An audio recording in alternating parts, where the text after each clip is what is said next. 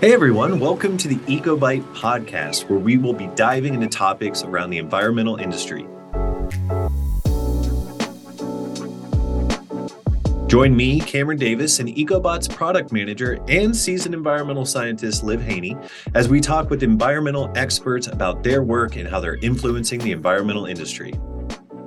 There was a real dearth of information within the wetland community and environmental community writ large around when could emerging or established or innovative technologies be useful in the environmental work that I'm doing. And I didn't see that community really anywhere.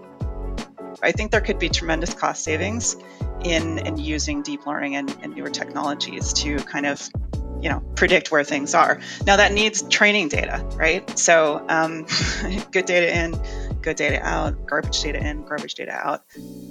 To write a grant is a very lengthy and complicated process. And it's also a question of transparency and awareness of where this funding is coming from and how to access it, which is where that equitability question comes in. It's a really difficult challenge.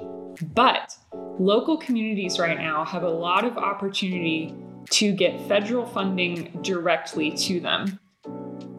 If you'd like more context to our conversation and/or a crash course on the topic at hand, please view the Ecobite video recording at ecobot.com or by searching Ecobite on YouTube before getting started with each episode.